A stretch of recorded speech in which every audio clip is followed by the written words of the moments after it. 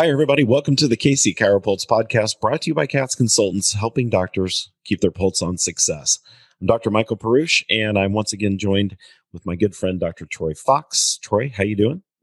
Man, I'm doing good, but I am hot today. Uh-oh, what's going on? We got a hot topic today, and this is one that involves any chiropractor and all chiropractors that are in insurance-based practices, treating Medicare patients, private pay insurance, third-party, insurance.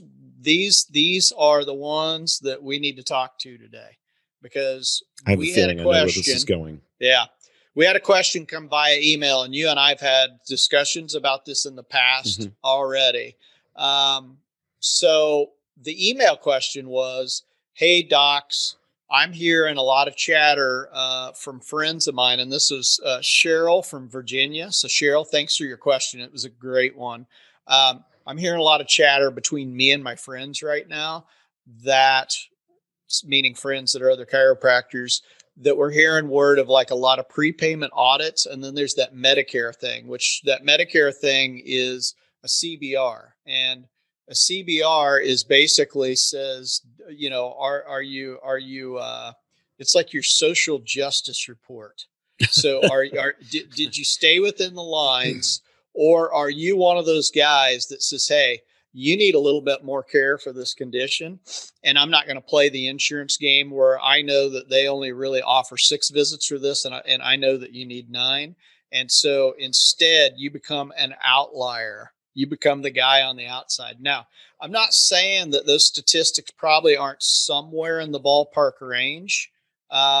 They may or may not be. I'm not going to argue that point because they're statistics. But what I will say is they're obviously based on something. But, in most cases, when we see things, they're usually skewed towards the insurance company's benefit. So I'm not real big on outlier reports, but we want to talk a little bit about that because Dr. Perush has big information on that. And that's why I said there should be flames coming off of us during this one, because this is a hot topic for chiropractors. And it's an important one because the people that do, especially the Medicare stuff, they carry plastic zip ties in their back pocket when they come in to visit you. And I've never experienced that, by the way. I've seen it on TV, but we were talking about that they carry handcuffs. And I said, and sometimes those plastic zip ties. So let's talk a little bit about what's going on, and maybe a little bit of how to keep ourselves out of trouble. And that may go back into note taking, which is never fun to talk about, but hey, it is what it is, right? Yeah, it is what it is. And yes, we're starting to see audits heat back up again. So flames. And, there are different kinds of audits. So you've got OIG audits, you've got third-party Medicare audits, you've got, which are typically post-payment audits. You've got the Optum prepayment audits that are starting to hit. So you got a lot of people looking over your shoulder right now with your insurance-based claims and Medicare-based claims, which, good or bad, you know what? If you're doing all the right things and crossing your T's and dot your I's, you're probably fine. And I wouldn't lose sleep over it. If you're not dotting your T's, we cross T's and dot I's. Yeah, there you go. If you're not crossing your T's and dotting your I's very well, or you're not sure, this is a good time to work on making sure and taking the steps and creating the action plans to get compliant with what auditors are looking for. It's really not that hard. What auditors are looking for is, number one, are you taking a good history on a patient? Are you meeting the confines of an E&M? Are you proving medical necessity? Does your S, O, A, and P all match up together? Does your diagnosis coding make sense? And does it go along with your treatment? And then is the note properly dated and signed? So that's kind of it in a nutshell. If you're doing all those things, you're probably fine. But where we get in trouble sometimes is there's kind of this blurred zone, if you will, in chiropractic. And that's that zone between acute care and maintenance care, where you, as the doctor, may not always jive brain to brain with an auditor's idea of where that case should be going. So you just really got to Right. make sure that you document well, and using tools that help you document, like outcome assessment questionnaires, which are fabulous in my opinion, because you can really objectify your progress with a patient, Mm-hmm. and show that you're still getting progress even late stages of a case. It's very important that you use those outcomes. Oswestry is a really good tool, and it's a great tool because sometimes patients forget how bad they felt when they first came into your Yep. office. Sure they So do. once they get to that, 2 week time frame, that's a particular place I really like. 2 weeks and 4 weeks, especially at 2 weeks. Sometimes it's like I'm improving, but doc, I just don't really think I've improved. As very much. And then you have them do that oswestry and they go back through it and they go, oh my gosh, yeah, I forgot that I've like improved a ton. And then it kind of sets the stage in a lot of cases so patients can see how much improvement they've made.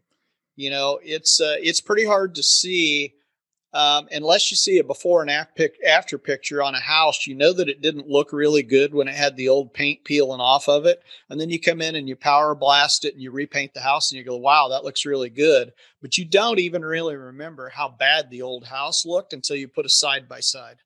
That's what Right. your side by Right. side is right there. That's a really good move to make with patients. Now, the other thing I want to tell you about this is don't stick your head in the sand. If you're bald like me, you might scratch your head, but don't stick your head in the sand when it comes to this. Folks that say, I've done it this way for years, and the insurance company can stick it where the sun doesn't shine, or whatever they may say. In other words, being non-compliant. I'm not going to comply with this. Well, guess what? Unfortunately, eventually it's going to come down to a point that you will comply because you're basically a contractor for them. I know Right. it sounds like it should be the opposite, but you're a contractor for them. They sell insurance, they give the opportunity, and you contract, you do that work.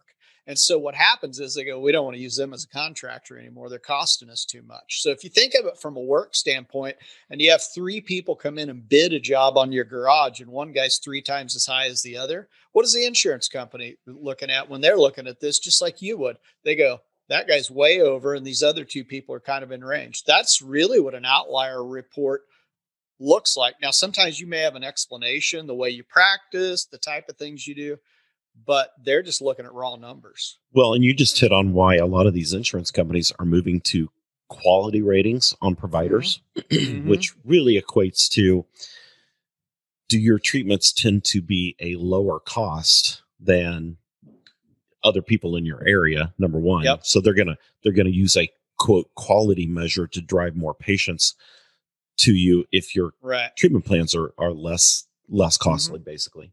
Yeah. So it's one thought, but the other idea is a lot of these companies are starting to do these prepay audits. And so now, instead of paying you and then coming back later and doing an audit, they're going to do the audit up front. So you're going to send your exam information in and so forth. Right. And you're going to get back how many number of visits they're going to allow you to have, or how much they're going to allow you to have per visit. So basically what we've determined on some of these prepay audits, and this is exactly what it sounds like, you just got taken out of the decision-making process. You can input your opinion. Hey, I'm going to see them 3 times a week for 4 weeks because they've got severe torticollis and can't see out of one eye. And they go, oh no, you should be able to resolve that in 3 visits. Now I'm just throwing a number out there. And that's all you get. But literally that's all they're going to give you. And so there's a real problem there, because now all of a sudden, as the diagnostician, as the guy that did the orthopedic and neurological exam, as the guy that sat down and took that detailed history with the patient, they just wipe you out of the way and say, okay, here's what we're going to do. So if you think that if you think that shutting down the Keystone Pipeline was bad, wait until this comes and it affects you directly. But those are the things that are happening, and it's really it's maddening, saddening, and very and scary all at the same time, because your skills as a doctor are being disregarded when it comes to that. And I don't want to start a boxing match with this, but it frustrates me as well. because I don't like what the insurance companies are doing with that. That's not their job. If that's their job, then if there are adverse problems with that patient, then maybe you should also be liable, just like I am at that point, because maybe you need some malpractice insurance because you're acting like a doctor. Right. Well, there's some truth to that. Yeah. There's some truth to that. Yeah. I think if we look at the silver lining here, I think there's really an opportunity for us to improve our level of care and maybe prove to some of these insurance companies that, you know what, we do know what we're doing. We do know how to make decisions about cases, and we do get great outcomes for patients. So number one, do your own internal audits and be reasonable about those audits and objective about those audits, and record what you find and put action plans and strategies in place to correct those issues. Right. That's number one. Number two, learn how to do a great exam, a thorough exam, and not just run through a bunch of named tests, but really connect the dots. What does it mean when you have a positive knock loss, for example? Really connect the dots. How does that play into the patient's case? What is that telling you? And that's what your assessment area is supposed to be telling you in your SOA. And, why is there a fixation? What's involved in that fixation or subluxation or whatever your terminology is?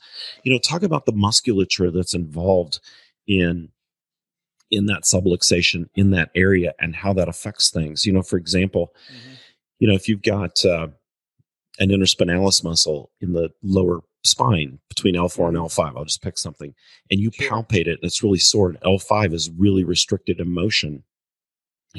How is that affecting function? How is that affecting the core? How does that affect the function of the quadratus lumborum and the transversus abdominis? I can tell you based on research that it shuts them down. So we've lost function. So start connecting the deeper dots on that. And then the third thing is learn how to diagnose. And I see this all the time. We have a tendency to get into bad habits, and we want to simplify our diagnosis because we don't really want to go to the Chiro code book and look up a deeper diagnosis because it takes time. Myalgia for everything. Just myalgia. That's right. it. Or sprain strain. Well, I can tell you right now, strain. myalgia and sprain strain together with a subluxation are going to get you about 3 to 6 visits. Yeah, but if you've got an 18 to 24 visit treatment plan and you do, diagnose it to one. Yeah. And that'll protect you as well. Let me throw in a fourth item here. And this is one that us chiropractors struggle with. And I mean, all of us have struggled with this. Here's the fourth item: determining when a patient has reached MMI. Yep. We struggle with that because I will agree. I think I can eke some more out of this. If we just adjust them 3 or 4 more times, we might see another 10% improvement. You have to, especially with wisdom and age in practice, you have to look at the age of the patient, the severity of the condition, what's going on with it, how much improvement you've made over the time that you've been. You have to start developing some sort of headspace that says, okay, if this person falls into the typical realm, right, and not everyone in my practice is an outlier, then I'm probably about done with this patient so far as MMI. And I need to talk to him that this is probably about as good as I can get you. Yep. Now, your maintenance care may get that further 10%. Right. But at some point, it's clinically appropriate. It's not medically necessary. So when exactly. And you hit the nail on the head there, Troy. When you hit that point where your care slows down or stops as far as functional improvement goes. Yep. And this is where your outcome assessment tools work great. Yes. Because it really helps you track that. Yep. And I'll just give you a great rule of thumb. When you score your outcome assessment questionnaire, you get basically a disability score. Yeah. Is what that is. So when that disability score gets down below 20%, you're getting close to maximum medical improvement. And if over the next 3 or maybe 4 visits, if that disability number doesn't improve anymore, boom, you've hit it. You've hit it. And so you put in your notes, let's say you get it to 15%. You put in your notes that I was able to help the patient restore up to a 15% loss of function We're Yeah. likely at maximum medical improvement or maximum chiropractic improvement, whatever you want to say. And you put in your notes that you're discharging the patient to wellness care, where you may get that last 10 or 15%. Don't expect that you're going to get every patient to zero. It just doesn't happen that way. Now, here's what's funny about this. Dr. Perush and I don't talk about everything. We talk about a lot of things, but then he'll talk about something or I'll talk about something. And we talked about something right before this podcast where he said, oh, yeah, that falls right in line with what I did with this. The funny thing is that's exactly how I used outcome assessments. We were looking for that 20 to 15% range. 9 times out of 10, you're going to, especially now with a 16-year-old kid, you might reach 100% in a week and a half. So far. But with your average working class adult, 40 to 60-year-old adult, that 15 to 20% is a very reasonable number. And it's one that I always look when we were coming to that, we were usually coasting into the finish. Yeah.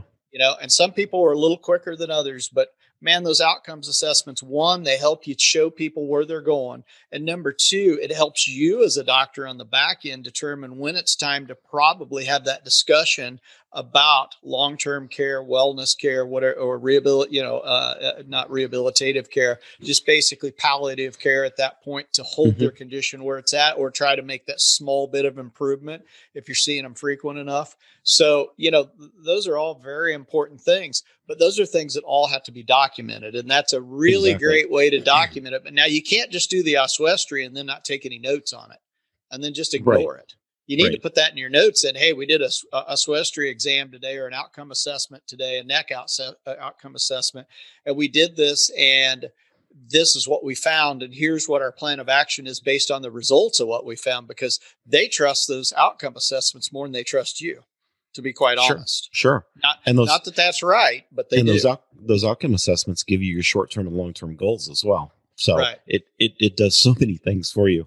And I want to give a great example. So I used to have some attorneys that would ask me to do documentation review before they went into the courtroom. And they just say, do me a favor, review this, give me your thoughts. What am I up against as far as documentation of this case? And I remember one that always stood out to me. And the doctor had gotten the patient to 18% on a low back disability. But continued treating the patient. It was a PI case, of course. Continued treating the patient for another 6 months. Oh, boy. And the outcome assessment score never changed during that time. Oh, my. And I turned to the attorney and I said, honestly, you probably got about 5 months worth of care that was delivered that you're not going to get. You're not going to get covered. And here's the thing. Because you treated past. You treated past MMI. And at that point, you're basically in that zone of overutilization. Right. And chiropractors hate hearing the term overutilization, and we hate hearing the term of somebody else deciding when that patient's reached MMI. But can you look at it from a statistical standpoint at that point and go, you've got all these outcome assessments that didn't change. They stayed right at about, 15 to 20% improvement over 5 months. Who in their right mind would pay for that? That's what you have to realize. We always have to look at the other side of the coin. And I think sometimes in our anger and disgust and frustration with the system, sometimes we don't want to look at the other side of the coin. And I think you improve your own practice by looking at the perspective of the insurance company, even though we think and your credibility. We think they're the big bad wolf. I get it. But when we look at that, from the opposite side, it helps us gain a better perspective on our practice. And, okay, what do I need to do to make sure that everybody understands what I did with this patient and that the outcomes follow the recommendations that I made? Right. It just makes sense. Right. It's kind of like playing golf. If you know how to read the green, if you're good at reading greens, guess what? Your putting game is going to be dynamite. Yeah. But if you're not good at it, you're going to blow up your score every time. And I think fishing your way through the documentation process and avoiding audits or surviving audits is probably a better way to say it, is based on being able to read the greens. In other words, know how to do a good exam, know how to tie the dots back together, know how to diagnose well, and and watch your MMI points and pull the patient out of care, move them into maintenance when the timing's right. Right. So and we've got classes on that we teach as well. So for documentation, we've got tons of classes on it, because I know that some of you are sitting out there right now and you're going, gosh, I just don't know what to do. And I'm not sure if my notes are good enough or not. So we also do notes review. We look at them and go, that's no. And sometimes one out of 100 we'll look at and go, that's perfect. It's hard to be perfect. All of us make a mistake or two on notes. Sure. It's going to happen. Just because you didn't dot the I, cross the T. One time I didn't, for Blue Cross's purposes, I didn't put that I applied ice. They said, did you apply it at the office or at home? I was like, seriously? I knew where I applied it at, but you know what? I didn't put it in the notes. So sometimes there's just little things. I'm not saying that's a good example. That was Blue Cross's example at the time. But having a complete note that really tells the story, as Dr. Perush will tell you, that's kind of his big thing. If it tells the story and you understand where the story's going, where it goes and where it finishes at, you're in great shape. So we have a lot of classes on that. I say a lot. We've got a plethora of classes that actually go through every process of the note-taking experience to make sure that you are good at documenting what you do. So if that's something you struggle with, you might want to have a talk with us, because we don't just do marketing. And I know sometimes when we talk about chiropractic consulting, people think, oh, that's just that's this group that helps people get new patients. Well, no, that's not. We cover the whole. We help you run your business. We help you run your business. Everything from the office staff that you have to note taking to what kind of Facebook post should you make. We do it all. And really, I think documentation is a very important part. It's not sexy, but it's important. It's very important. That's absolutely right. And if you want to talk about what's going on in your practice, you can jump on my calendar anytime. Go to the catsconsultants.com website and jump on that first page, top right corner. You click on the button up there. It says schedule a call or schedule a consult. I can't remember which it says, but you go right to my calendar. So jump on there. I love talking to doctors about their practices. We do that for free. Not going to try to sell you on being a member, whatever. Just, if your takeaway from this podcast today is that, I may need to do some things to really evaluate my documentation and my note taking and figure out methodology to avoid audits, or am I at risk of one? Let's talk about it. Happy to talk to you. And if you've got questions or if you've got deeper thoughts and want to hear Troy and I banter these subjects around, you can email Troy any question at troy@catsconsultants.com. And remember, it's cats with a K. So, Troy, anything else? I think, as I was listening to you talk about getting a hold of us and talking to us, I think now is a very tenuous time with inflation rising and all that. To me, it's the best time to try to get, I don't know that there are very many athletes and that sort of thing out there that don't have professional coaching. At this time in the game, I think it would be very important to have a roadmap for the future. But that's just me. I think coaching or consulting is a very positive thing for your practice because it gives a third perspective. And I think you'd be surprised that actually the affordability, is really good. It has changed over the years what's required to be in a consulting. And I think we've got several plans that are very agreeable and very price conscious for you to be able to come in and get the information that you need from us. So I think it's high time maybe you take a look, especially before this inflation hits and really drives this. And we're all going, oh gosh, what do I do with my practice? Because inflation is double digit, which I think we're pretty close to being there now. Pretty close. So pretty close. Yep. Never sail rough seas alone. That's right. So, I love it. All right, Terry, good to see you. And to everybody out there, thanks for listening to the KC Chiro Pulse podcast, brought to you by Cats Consultants, helping doctors keep their pulse on success. So from all of us here at Cats Consultants, we'll see you next time. See ya.